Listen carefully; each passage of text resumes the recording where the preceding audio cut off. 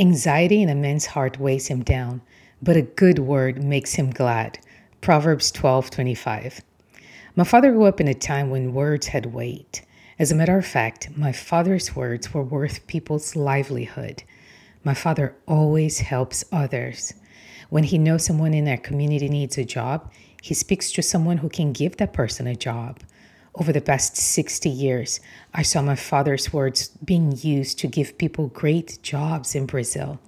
My father also uses his words to encourage young people to pursue education. He encourages people to dream and think about what they can achieve 5 to 10 years from now.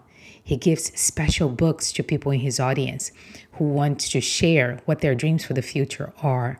My dad is my visual example that words have power to uplift. Your words have the same power too, my friend. The Bible says so.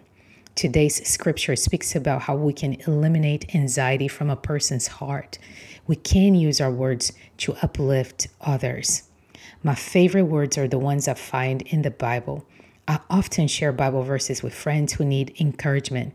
When I pray with people, I use the words of the Bible too.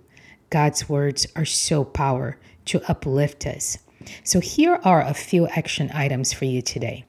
Look at the garden of your life and count how many seeds of encouragement you have planted this year. If the count is low, get to planting more. What do I mean? Go and encourage someone with your words. Here's another thing to do. Put in a good word. Write them on a card and put it in the mail and send it to a friend who needs encouragement. Text a Bible verse to a friend. You will be so blessed in your doing. Let's pray. Jesus, you are the way, the truth, and the life. You are encouragement, joy, and peace. Fill us with your words so that we can have encouraging words to give to others. We submit our words to you today. We submit our hands for your service. In Jesus' name, amen.